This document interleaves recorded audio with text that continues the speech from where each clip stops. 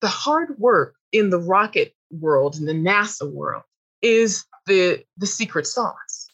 It is, you have a theory, you think it's going to work. Can you design it to show that whatever it is in your mind is actually can be real? And then after you design something that can be real, does it work?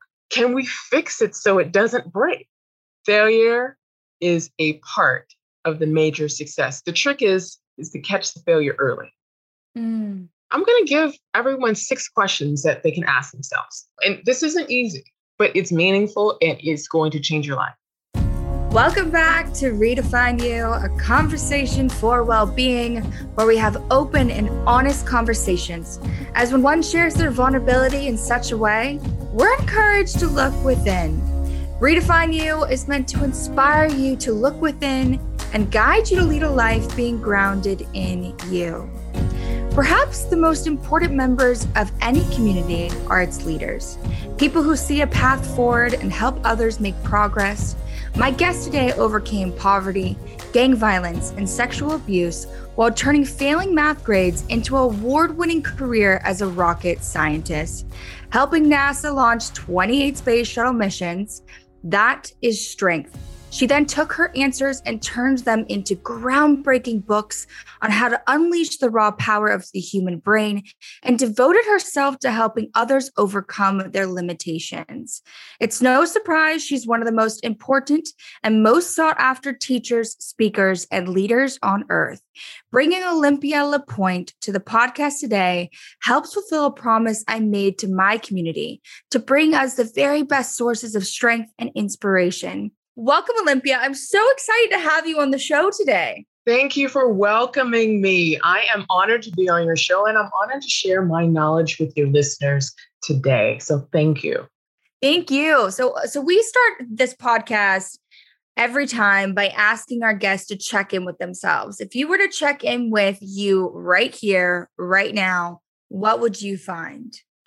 If I were to check in with myself, I would check in and say, I'm doing a great job given all the things that I went through in the past. And there is more for me to learn. And that is the message for all of us today, is that no matter what you've experienced in the past, you have that beautiful future in front of you. And there's key things that you need to learn, and we all need to learn in order to move forward. And so for me, there's still so much to learn. And I am happy to share what I've learned with all of the listeners and viewers today. I think that's a wonderful place to start, because I always say that a beginner's mind is where you always want to begin and start with. Because if you are somebody who feels like you have all the knowledge, then there's no more curiosity to be able to accomplish more. And we're always in a place of learning. There's always new things that we can develop. I'm fascinated, though, by your journey, obviously, as a rocket scientist, something that I'm definitely not familiar with. So I really want to start off by just asking you, what is a rocket scientist? What is your day-to-day job for anybody who's listening before we get into the nitty-gritty of it all? Oh, gosh, that is a question. That is a really big question. So what is a rocket scientist? Well, a rocket scientist is, the formal definition of a rocket scientist is a propulsion scientist. It's someone who uses mathematics and science to launch rockets into space. And so I did that for nearly 10 years for NASA. I helped launch 28 spatial missions into space with a team of great people. And I sat supporting mission control. And I did that for 10 years. And so I realized that being a rocket scientist doesn't end. Even though I leave rocket science, I still have the ability to launch great things into the future.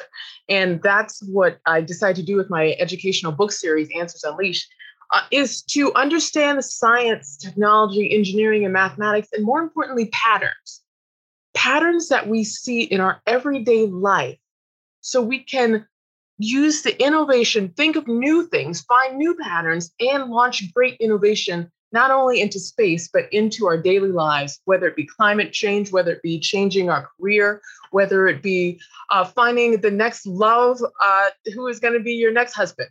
Whatever it is, we have each the decision-making power to launch great things in our life. And for me, when I was launching rockets, I was with a team of great people, and I used mathematics and science to calculate the probability of catastrophic explosions within launch. So Just if anyone remembers Challenger, the Challenger explosion in 1986, January 28th, 1986, or anyone remembers Columbia. Those were the space shuttles that did not successfully enter outer space or return back to Earth. And so innocent lives, astronaut lives were lost. So I was hired as a specialist, a mathematician, to look at the numbers, to see the future and help prevent those type of catastrophic situations with mathematics and science. So that's what I did. And I was very successful at it for nearly 10 years. Well, I know that you speak so beautifully and vulnerably about the challenges that you had during your road to getting there. And I want to tap into that for a second, for somebody to get to know Olympia for a moment beyond just, the profession that you've created and the wonderful achievements that you've had. I think that it's amazing to showcase that you can struggle and still succeed, that we have challenges along the way to get to where we want to be. And so I would love to ask, how were you able to take a positive approach to handling your difficulties before becoming a rocket scientist? Oh boy, that's a loaded question. I think that needs to be just an hour-long television show within itself. But I struggled a lot growing up, and any type of triggering situation that you can imagine was thrown in my direction. Right. I grew up in South Los Angeles on the borderline of South Central, and we did not have food to eat. We grew up in complete poverty, and it was our mother raising four of us by herself. And it was very stressful for her and all of us. We're in the middle of gang violence. Like, for example, on the street corner, there was usually every Friday somebody was killed due to gang violence. And we always had to wear black every single day, because if we wore any wrong color, like blue or red, that could possibly signal a gang into doing a shooting. And so it was very tough. Next door, when I was 9 years old specifically, there was a crack house, a drug house that was right next door. And our mother was scared that there was going to be flying bullets from the crack house from any type of wrong drug deal. And so she put metal up against the wall. So if any bullet came through the wall, it would hit the metal. And then she turned our beds in a certain direction. So if the bullet came through the wall and went through the metal, it would have hit our feet first and not our head. That is the type of trauma that I had to reprogram my mind over. And then not only that, it's very tough for single parents to go through situations when they're trying to raise children. And there's predators. There was a family quote friend that came into the household, and he was a predator, and I was sexually abused. And it took me years to be able to speak up for myself and say, do you know what? This is what happened. This isn't right. This was an assault. It was not something that was in my best interest. But during all of those horrible type of situations, I kept in the back of my mind my future. No matter what type of horrible situations we are in, there is still always a great future for us. I know it sounds very difficult to understand that, especially if you're going through it. And I can personally, from experience, can say this: no matter what you have gone through, there is a beautiful future for you, but you have to choose it. And the way that you choose it is by making the decisions that are going to be powerful in your life to change your current situation into the situation that you want for yourself. And for me, I wanted to be successful. I wanted income for food. I wanted to make sure and have a safe home for myself. I wanted to make sure that I had the mental health and the strength that was going to be needed to be able to go through life and to become a rocket scientist. I had a field trip when I was 6 years old to the Jet Propulsion Laboratory, and it was that moment in time where I realized I could be a scientist. I decided that I was not going to allow what someone else's definition of my future was going to be. I wasn't going to allow that to be my future. I was going to own my life, and I was going to own my future no matter what it took. And that was the decision that helped me get through everything. which is amazing. And I think that you are definitely somebody who is strong-willed. And I applaud you for being able to sit where you are and also be able to feel grounded enough to speak openly about your story, because I think it showcases that it is true. You can fight through so much adversity with the power of your mindset and your willpower and just the knowledge of believing in yourself. And I think that's what, rings true with you. It's you had this belief system from a very young age that no matter what was going to be thrown into your way, I was going to overcome it. I was going to get to where I knew that I deserved. And my worth was still there, even if there were people telling me that I was worthless.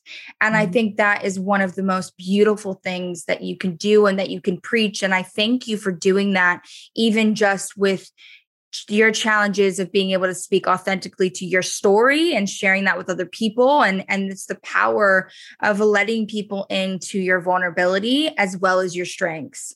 I love that you obviously said that when you went into the school trip, that's when you kind of got that opportunity to kind of see the world with different lenses, right? By being like, oh my God, I had no idea that I could be this person or I could be this scientist. And I know this is completely off subject, but I will say this one thing because it's so interesting to me that you say that, because I do a lot of work within the body image world, and we talk a lot about how Barbie and different Barbie dolls have an impact on what we see as women can, make ourselves be aspirations to be. And there was a doll called the LaMillie doll, and the LaMillie doll represented the average size of a, 12-year-old girl in America. And you were allowed to put stretch marks on her, and you could put acne on her, and you could dress her up as different occupations. And I think it allowed for these kids to see that they could be a scientist, that they could be something more than just a fashion model, or they didn't have to look a specific way. And I know that that's a different sort of thing that we're talking about, so I'm sorry to trail off, but I think it's another example of the importance for children to be able to have school trips and to have dolls that identify with somebody, and leaders like you to be able to showcase that you can achieve your goals, and that even if you haven't seen it, that you can be the one to be able to make that path change. So you bring up a wonderful point, Barbie dolls and things like that. And this is what I take from that comment, is that it is okay to be the first. Often yes. We are so brainwashed to think that we can't do something because there's no one that's done it before. Well, that means that you're supposed to be the person to do it. That's what it means. And so when I saw when the Barbie dolls when I was younger, I thought to myself, I could be pretty and I could know science. I could get out of the situation and I can do well as a rocket scientist. I can do both. And it was like when, this is the best way for me to put it, when I went through such terrible things when I was younger, it's like, since I didn't allow the word no to stop me. It's like, if I could go through that, right, and if I lived through that, I can get through a lot of things. Let's see what else I can do. Let's choose what I want to do. Let me see what I can get through from what I choose this time. And that was the empowering moment where I realized I get a chance to choose my life. And that's the power that we all have. We have the ability to choose the direction of our life. It's no accident that you're watching this podcast or listening to this podcast. You were supposed to know that you have such an amazing power through your free will that you have the ability to choose the direction of your life. And it all starts with every decision that you make. Right. And I think it's a wonderful, wonderful thing to just remember, just to recap what you just said, is that don't be fearful if it hasn't been done before. Be more eager and more excited to break that barrier, because my whole career has been fighting barriers of being able to say that I can accept myself the way that I am, no matter what shape or size, and that I'm beautiful. And that even though people may want to fight that, I still will sit in my place because I know that I'm worthy to sit here. So I think it's a wonderful, wonderful lesson in so many aspects of life. And most importantly, just in believing in yourself and knowing that you can be the first person that rewrites that story. And that's exactly what you've done. I really want to tap into NASA a little bit, because I think NASA, everyone talks about it, they're aware of it, but do we really know all the nitty gritty that goes on behind the scenes? And this is where I'm like really excited to talk to you about it. So NASA necessarily what? They strap people into enormous tanks of rocket fuel. They blast them into an environment devoid of any life-sustaining properties at the cost of billions of dollars and the reputation of the United States. And you have to know beyond a shadow of doubt that things are going to work out. And that is one of the hardest things, to have that pressure on you as well. Where does that confidence come? From to attempt such an incredibly dangerous endeavor with no room for any trial or error, confidence doesn't come. Confidence doesn't come overnight. It does not. When you launch, you still are not sure of the future. But this is what you are sure of. You are sure of your theory. You are sure that you've done every single thing to develop that theory.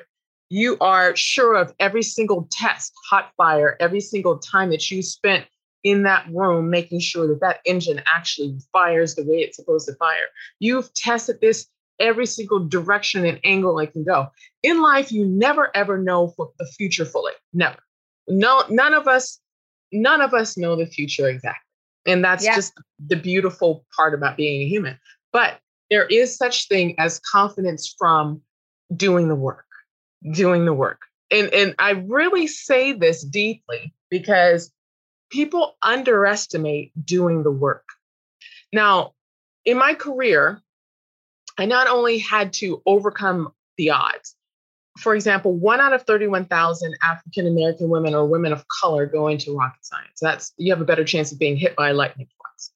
But in order to go into the science fields, you have to first pass your math classes in college. And 60% of the science, the science, technology, engineering, mathematics students, when they're in college, usually drop out because they do poorly in mathematics. And that was the reason why I wrote my first book, Mathophobia, is to help people overcome that fear of math so they could do that hard work. They could do the hard work of the mathematics and know how to do it.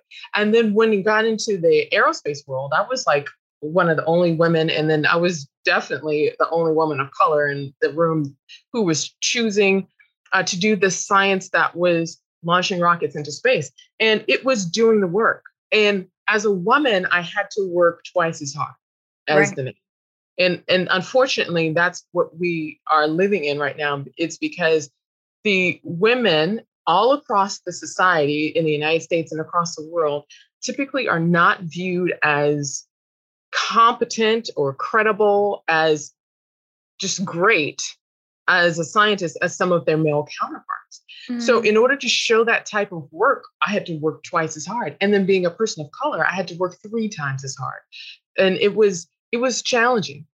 But the hard work is what allowed me to get through. It was that dedication. It was like, for example, this may sound trivial, but there was like, for 10 years, I didn't know what was happening in pop culture. I didn't know what was happening in the news. The reason why is I had to go home and study. Even though I was working in NASA, I had to understand bending moments, how an engine flexes and bends during high stress moments. I didn't study that in school. I had to study that while I was on the job. Heat flux. Like, for example, if the reason why the fire heats and pushes the air in a certain direction for the space shuttle or any type of space vehicle launch is because of the high heat flux and the thermal dynamics that happen within the engine. I didn't know that information when I went to school. I had to study this. And so I was studying how chemical reactions are occurring and how there's like tornadoes that happen with fire that happen that allows to push things up. And it was that studying process of choosing to go home and study. I was in my 20s. I could have been out, going out and doing all the things like all the rest of 20-year-olds, but I was choosing to still take that work ethic that I learned from college to overcome my fear of mathematics and to graduate in the science fields, in the STEM fields, and still use that work ethic to actually put myself in a position where I even though I had to work twice as hard and 3 times as hard, I was going to be successful. And it is a decision to be successful. It doesn't fall out of the sky. It is, I'm going to be successful. And I'm going to dedicate the time that it takes in the work it takes to do this. And even afterwards, leaving science and starting up my business and writing my books and creating my book publishing company, it was deciding to put in the work, deciding to put in the revenue, deciding to do that. And the hard work in the rocket world and the NASA world is the secret sauce. It is, you have a theory, you think it's going to work. Can you design it to show that whatever it is in your mind is actually can be real? Mm. And then after you design something that can be real, does it work? Can you test it? Is it going to work no matter what? What times does it break? Can we fix it so it doesn't break? And then once it does work, and it does work in all situations, will it do the job? Can it handle what it was made to do? And so in that, those are simple questions, but that is the idea of NASA. It is creating something in a brilliant vision that you see for the future, creating it, making sure if it works, testing it to find out what times it breaks, fixing it so it doesn't break, and then testing it again to see if it will do the job that you created it to do. And once it does, voila, you have a rocket engine, you have a space shuttle, and you have something to take you into the future. What I hear is just enormous amount of, hard work, dedication, love, passion, all of the above, which I'm a huge fan of. I get you, girl. I mean, I was in my 20s, I got everything out earlier. So in my 20s, I was like dedicated and I loved it, and I had people get a hobby. My work's my hobby, and that's okay. And I think over time, you start to find the power in being able to say that your work is your hobby and that you're passionate towards what you love and it's become a profession. I'm curious though, because somebody who may have such a dedicated hard work ethic, right, may challenge themselves when something fails, right? There's some people out there that have a hard time with putting so much into something and then it failing. And I'm sure with what you're talking about, there are a lot of theories, there were a lot of trial and errors, and there was a lot of failure, but the failure is always a step closer to what needs to go right. But not everybody has that sort of mindset. So I would be curious to know in your journey, either for yourself or people that colleagues of yours, when they saw something fail and it hit them hard to their core, what did they do to be able to pick themselves back up to know that they're actually one step closer to the success? Oh, that is an amazing question. May I just tell you, that is probably one of the best questions I think I've ever been asked. Oh my God. Failure is a part of the major success. Yeah. Failure, and I'm going to say that again. Failure is a part of the major success. The trick is to catch the failure early. The trick is to catch the failure early. You're going to fail. And you should anticipate failing. Look forward to failing because it's going to give you the direction that you need to take next so you actually do well in the future. For me, I started failing real early. Yeah. What did you do? Algebra. What was in your toolbox to say, you know what, girl, you got to pick up your big boots and know that it's okay to fail? I started failing early. I failed algebra when I was like in 8th grade. That was like first time where I was like, oh my God. And I was going through emotional trauma. I didn't realize that people have difficulty studying the science, technology, engineering, mathematics when there's emotional trauma that goes on. People have no idea that STEM, science, technology, engineering, mathematics, actually promotes mental health because it helps rewire the left and right side of the brain and connects the two. So when people are experiencing a lot of fear, that's when they usually start failing math classes, surprisingly. And so I started failing. I started failing 8th grade algebra, and then I failed calculus and chemistry and geometry. Those are all the classes I failed, and I thought I wasn't going to be going. I love how you remember all of them too. You're like, they're on a hand. I had to take these classes over. It's like implanted in my mind. I know exactly what classes I failed. Yes, I failed classes too, guys, but I don't remember which ones. It's amazing. That's when the start of my failures. And then I realized that was a gift because if I could master the science and the math and I could take those classes over, I could overcome my fear. And so I worked with a teacher and then I realized I could overcome my fear of math. What else could I overcome my fear of? And it was that moment of, I failed before, I can fail again. And I don't like it though. It took me a long time to not look at myself. Now, here's the big mental challenge for you. And I would say for you, for the entire audience, right. when you, our audience, when you fail, you have to realize you are not the failure. Yeah.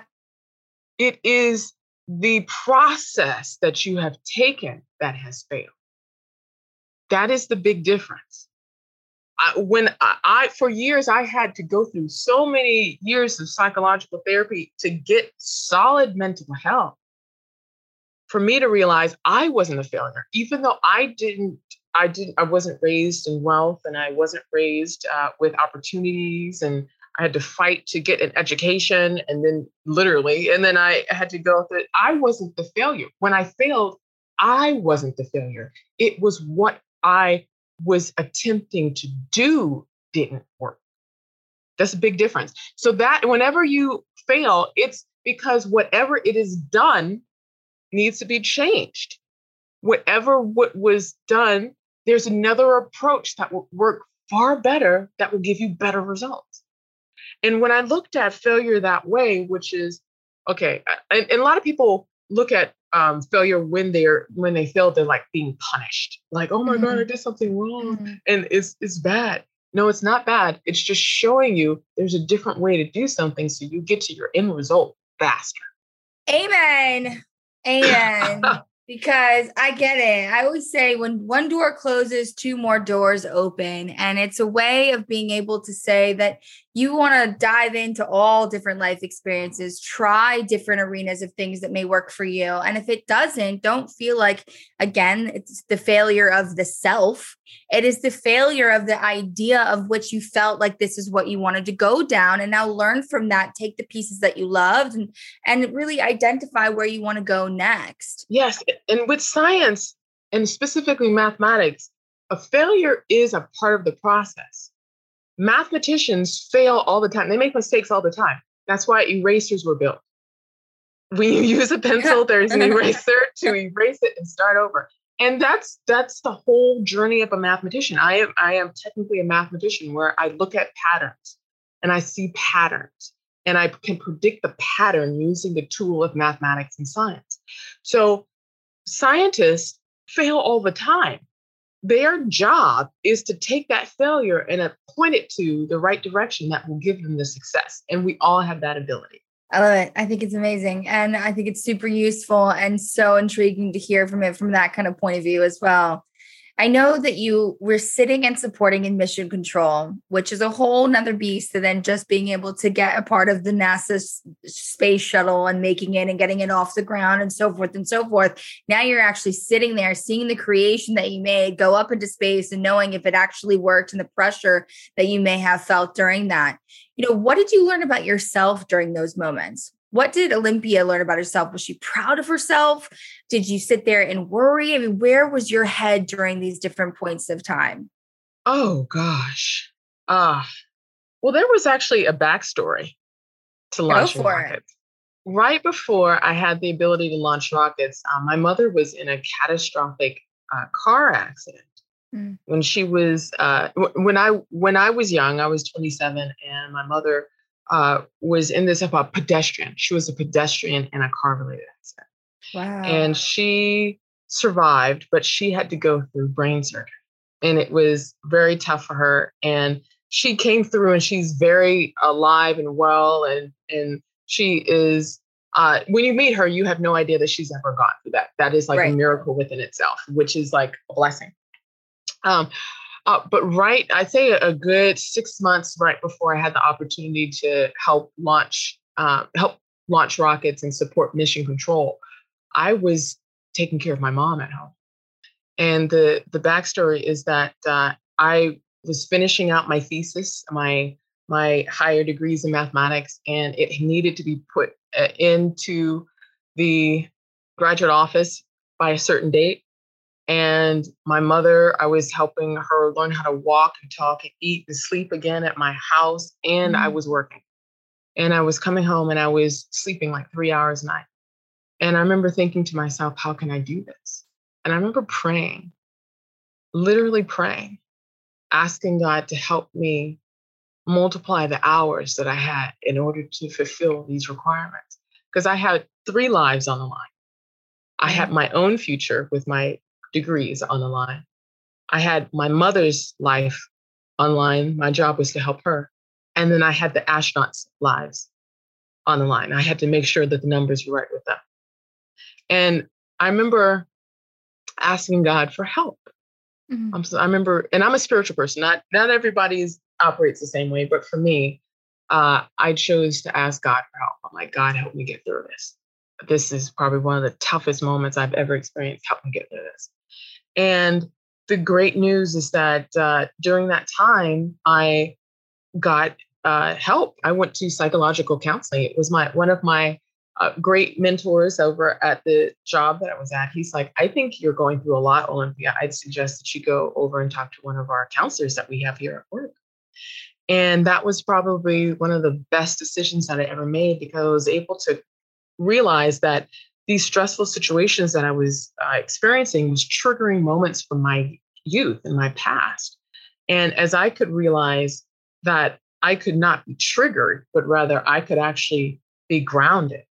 I could actually look at the situation for what it is and not remembering something in the past. I could actually look at a situation calmly and rationally and make solid decisions in the moment, not thinking about what I'd done wrong before or what could be better, but look at the present moment and figure out what my decisions could be right now.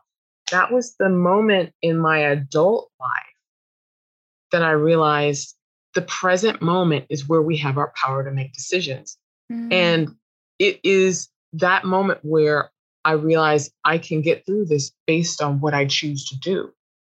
And the great news is that my mother got better. She walks around and communicates and sleeps well, and she has her own recovery that she continuously is through. And I was able to successfully gain my higher degrees in mathematics from California State University, Northridge. And then I regained that solid thinking to be able to sit in mission control with the most stressful situations that you can imagine. And I remember thinking to myself, I've done the work. I've gotten my degree. I've done that work. I have helped my mother get to the point of where she can function the same way. I can sit here and get this launch happening.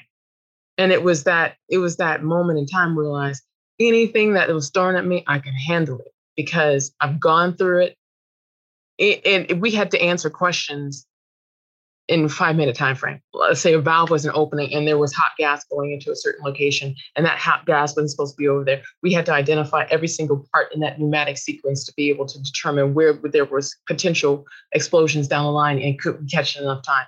That's how fast our brain had to work. And it was the only way that your brain can work fast like that is if you are in that moment, in that present time. You can't think fast. You can't solve problems. You can't do amazing things if you can't right now look at this present moment and appreciate it for what it is. And each time that we have that ability to become solid in this moment, that's what gains our brain power. That's what allows us to become stronger in our thinking. And that will allows us to be able to launch great things in the future. Well, you talk about that, don't you? All the time, how to unleash your brain's power with science. If you were to speak to somebody today and kind of just give them a daily practice to work towards, to unleash that, what could they do necessarily to be able to benefit? Possibly also just understanding your brain, understanding how it works and the way in which you need to be served. Because I think we are all different, but we have the same sort of place to start with, right? So it's a wonderful thing for you to kind of help people identify a little bit more about themselves and why neuroscience is so important for our own sense of growth and our own achievements.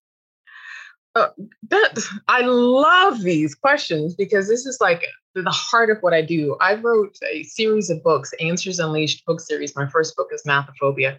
The second book is Answers Unleashed, The Science of Unleashing Your Brain's Power. And the third book is Answers Unleashed 2, The Science of Attracting What You Want. And you can pick up the series. If you go to answersunleashed.com/books, you'll find the series. But I'm going to summarize the series in a way with 3 steps so your listeners can walk away with something that's going to be powerful for them.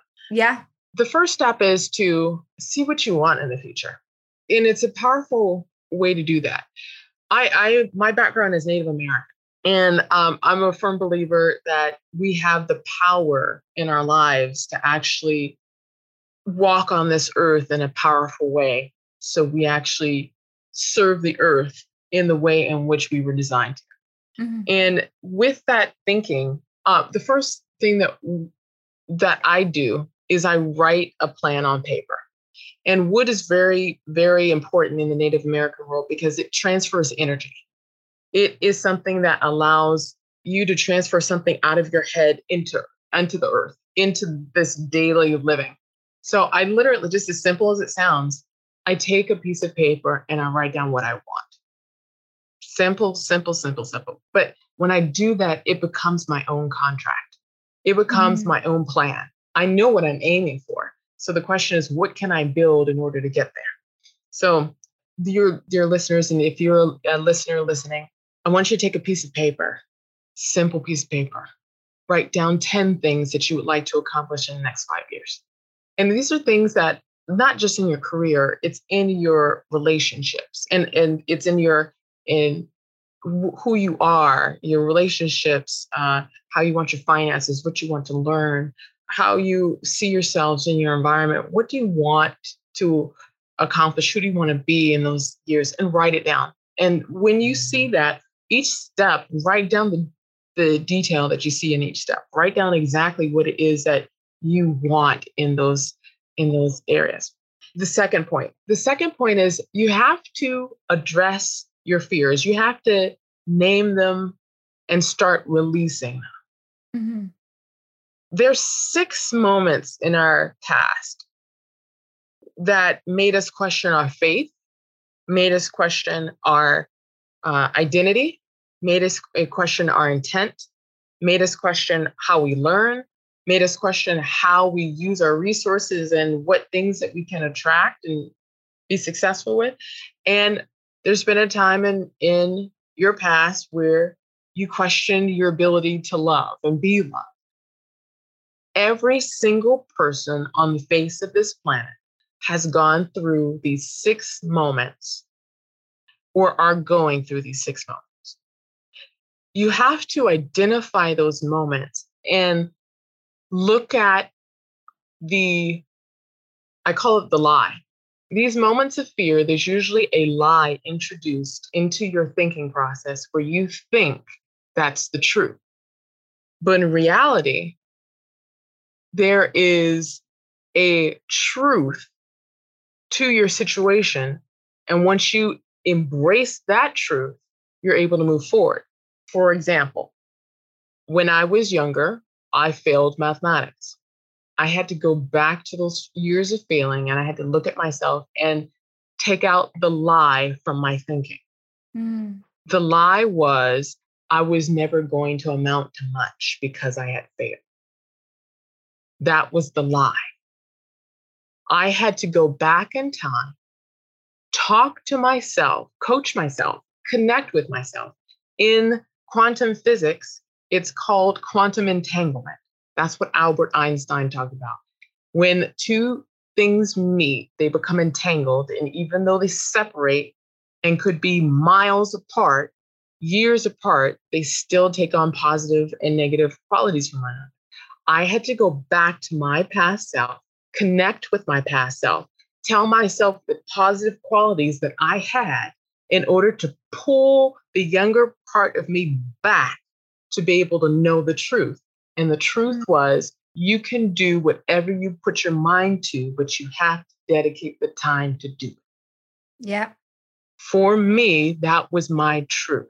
Everyone has their own truth that they have to know and tell themselves. And the third step is, after you go back into the past and tell yourself what the truth is, at the present moment, you've got to embrace that true statement with what you're doing now, whatever it is. You have to make the decisions that will align with the new truth that you now deciding. Like, for example, for my own life, I started my book publishing series and wrote my books. I had no idea how wildly successful it was going to be.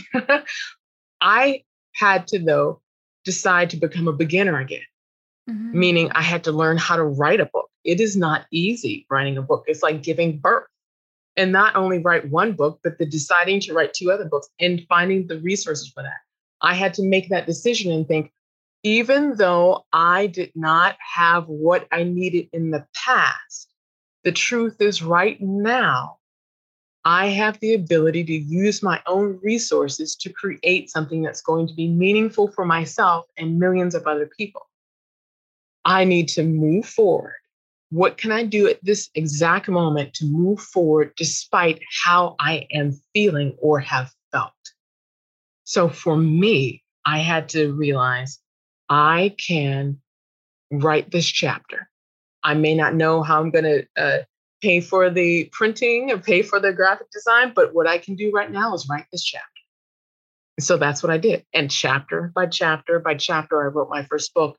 And that's what branched off the entire Answers Unleashed educational series, chapter by chapter, one step at a time. And it is those decisions to move forward despite what we've gone through in the past and tell ourselves a new truth. Before it was like this, yes. But what I learned through those situations is what I can do right now. And that is the process to unleash your brain power for the life that you want.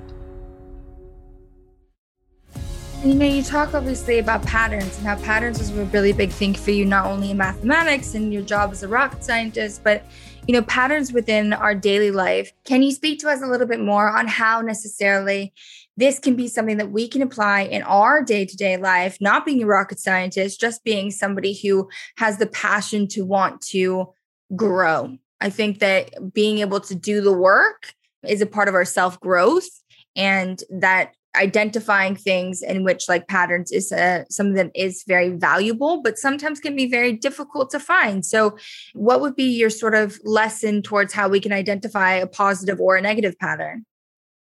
Oh, that is a wonderful question. Life is about patterns. I'm a mathematician and I found patterns. And that's what brings me to write my latest book, Answers Unleashed 2, The Science of Attracting What You Want. Our life is filled with patterns. And when we repeat a pattern from the past that's based on fear, we start attracting something we don't want. For example, my mom was a person that only had her wit and skill to be able to get through situations, but she unfortunately didn't have our fathers in our life to be able to help her. So seeing that, I didn't know that I could be in a relationship in the future. I didn't realize that I could be in a loving, caring relationship with a man in the future because I didn't see that growing up. So the pattern that I was having in my entire life is thinking, I can do this on my own. I can do this on my own, and which I can. But there is such thing as doing things as a team. And the first thing that I realized in my own life is that I had to change the pattern. I had to change the pattern of thinking, I'm not alone doing this. And that was the pattern change. I have a team of people helping me to create great science. I have a team of people helping me to create great books. I have a team of people helping me to get out there in the media with my Icon PR agency. It's like I have a team of people and I'm not by myself. So if I'm not by myself in the science or the entertainment, I'm not going to be by myself in my love life either. And it was that shift in thinking. Even though there was a issue before in the past, I can take the knowledge that I have right now and change what I attract. And so I started learning to attract people in my life that were wanting to be a part of a team, wanting to be helpful, wanting to be committed. And there was the big shift. And once we identify that we have a thinking that is creating a decision-making pattern, once we identify that, we can change the pattern by making a new decision. The new decision is for me, I'm only going to uh, go out with men who are committed. I'm only going to look at people who have a committed mind frame. I'm going to be friends with people who are committed. I'm going to commit to myself. I'm going to write down these things in the book. So as we make decisions that are going to change a pattern of thinking, that's when opportunities start attracting to us. And I've laid this out with this new math that I break down in an easy to understand set of stories in my book, which we can change the pattern of how we attract things in our faith, in our identity, who we choose to be. We also change things based on how we impact environments, how we learn, how we take our resources and multiply them, and how we attract people. That same type of thinking is applied to each one of those 6 areas where we change what we attract based on changing the decisions that we are making. Well, I mean, that then leads me into Answers Unleashed. Answers Unleashed is all about the science of attracting what you want. Mm-hmm. You obviously discussed the 6 decisions that we can make to create the future that we want. I'm sure we've already covered a few of them already here. If there's any additionally that you'd love to throw in to discuss or to have people start to identify in their own lives, I would love to hear. Yeah, I'm going to give everyone 6 questions that they can ask themselves. Amazing. I love checking in with yourself. Yes. It's 6 questions. Write these down every day. And this is what you're going to ask yourself. And I do this too. So you and I will be doing the exact same thing together every single day. So if you're writing this down, you are going to be doing what I do also. And this isn't easy, but it's meaningful and it's going to change your life. And I say that from authority because I've been practicing this in my own life.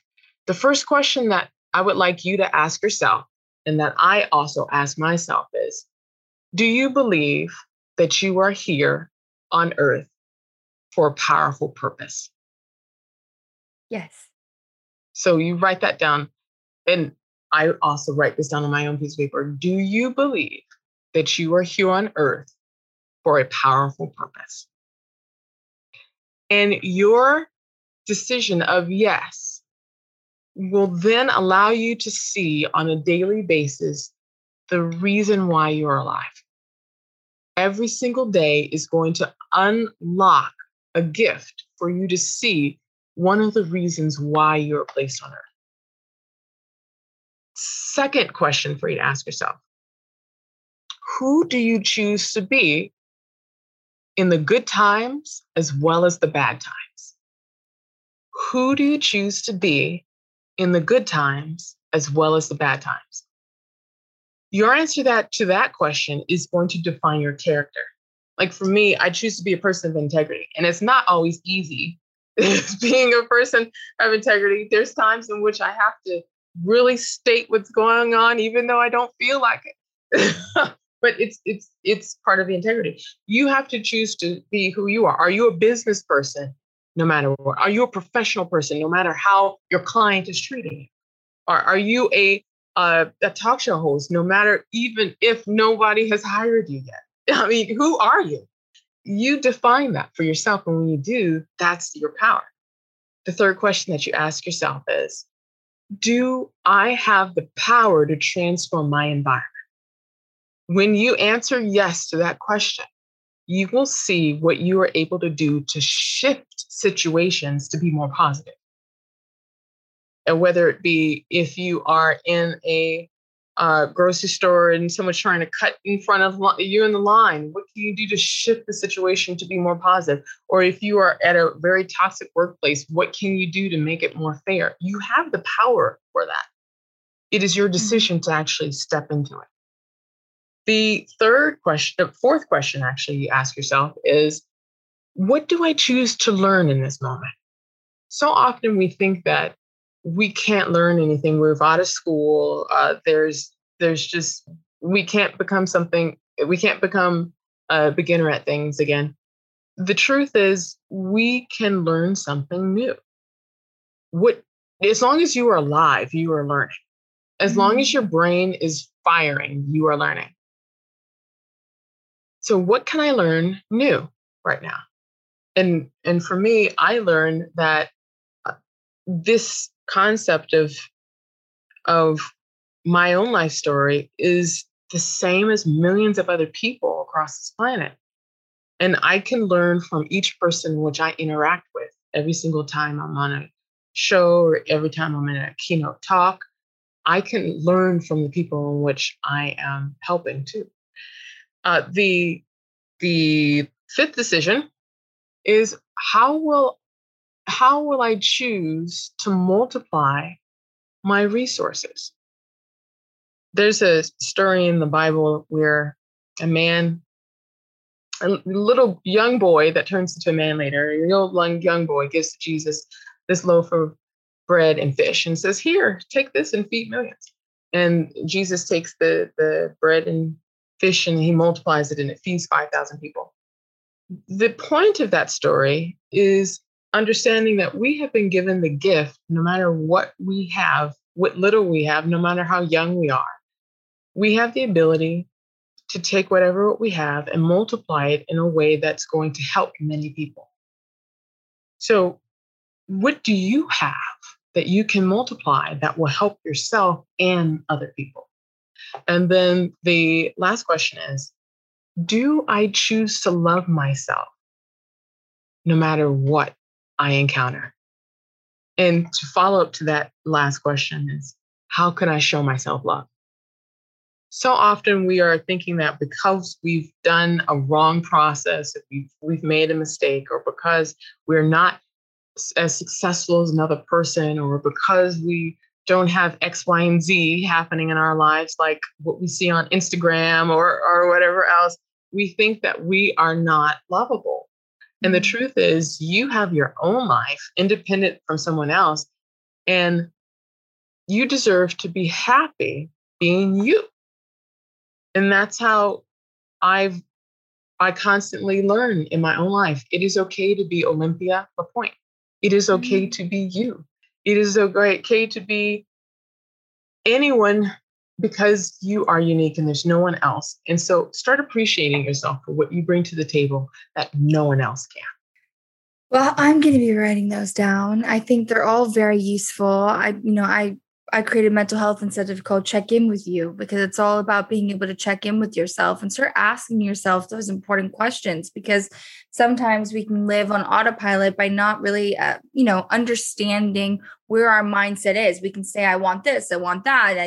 I'm fearful of how to get there because I don't know the right answers. But instead, it's just stripping it back to the present and to where you are right here, right now, and understanding what that looks like and how you're speaking to yourself in that moment, and reminding yourself those key tools, I think, of just saying, do you show yourself love, and how can you show yourself love? Or, just the simple tool of, will you show up for yourself? I think is a really, really beautiful, beautiful thing, and something so simple and something so small, but yet still so impactful.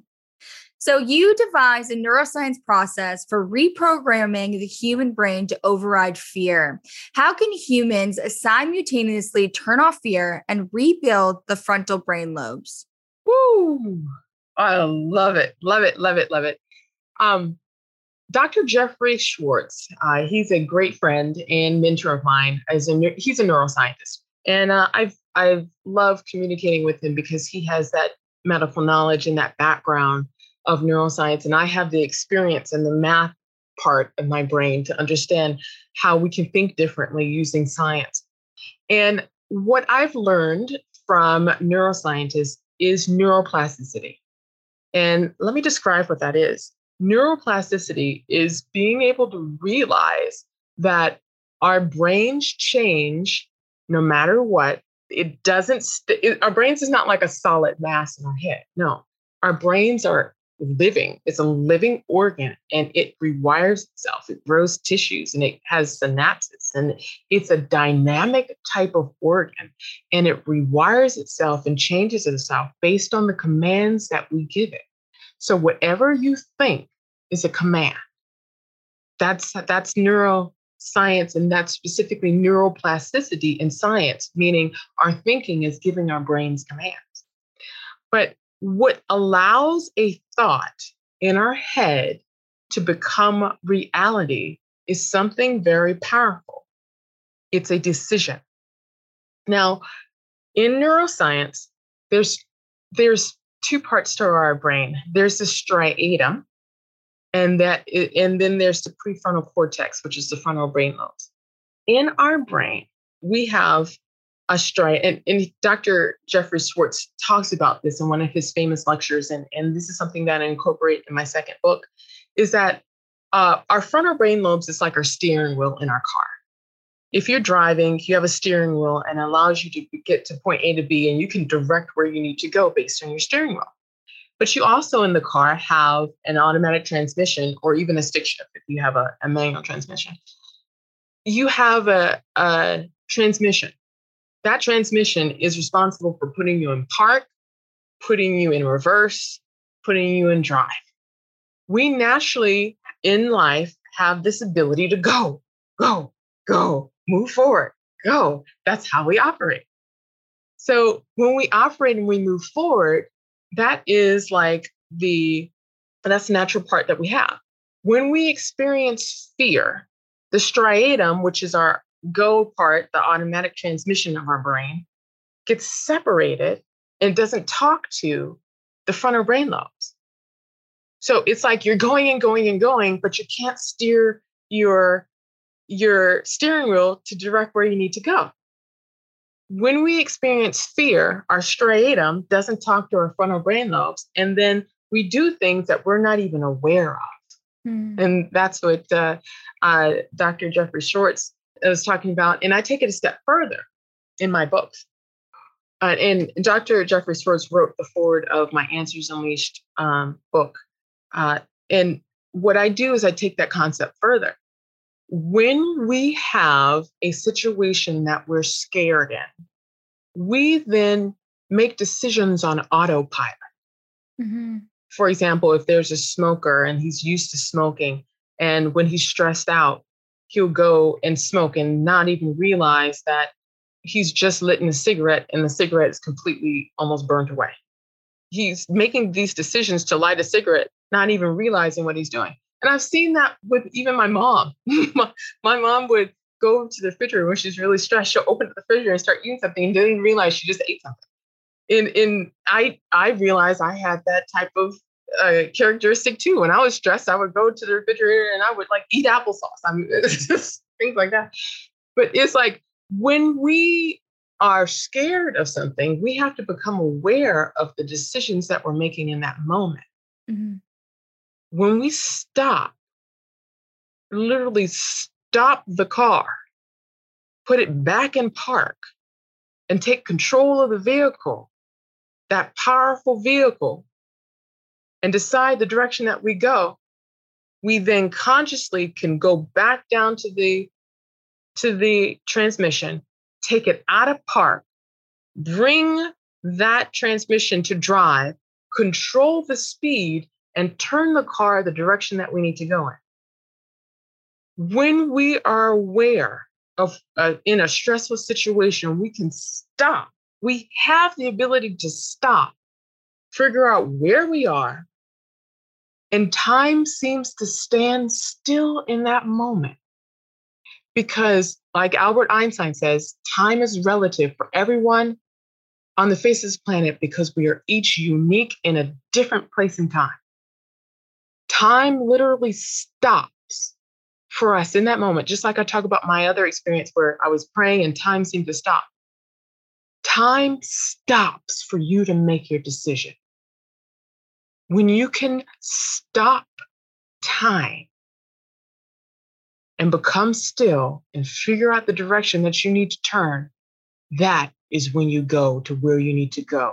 And that's when you take control in your thinking and your decisions, in your neuroplasticity to connect the striatum to the frontal brain lobe so you get to where you need to go. Girl, I'm going to have a full-on talk with myself after this podcast. I could tell you that. But in all the right ways possible. But I think it is true. Not a lot of us take enough time to make the right decisions, that aren't already on autopilot, that already feel comfortable to us. It's the uncomfortable decisions that are the ones that actually make change, make movement, make you more secure for the future you keep aspiring to go after. And you can hold yourself back from doing that thinking for quite some time because you could be fearful of what that big shift will come and if I'm prepared for it. But I think it's wonderful for you to say, even writing it down to the moment to where you are prepared for it, then allows you to make those decisions at a point in your life where you go, you know what, I'm not less fearful of it because I know of it. And I know that this is something that I'm purposely ready for. So thank you for all that you have talked to us about today. You've been absolutely a joy and just so insightful to myself and I think beyond. And it's wonderful to obviously speak to you and learn a little bit more about just rocket science and just neuroscience and all these things in which have big terms to them, but really do come back to this idea of self-improvement and being able to be self-aware and that everything is really connected. If you want to be able to put your passion into your personal development, there is a great synergy between it, and you're a great kind of role model to be able to showcase that. So as I leave every episode, I ask a few questions that tap into what makes you you.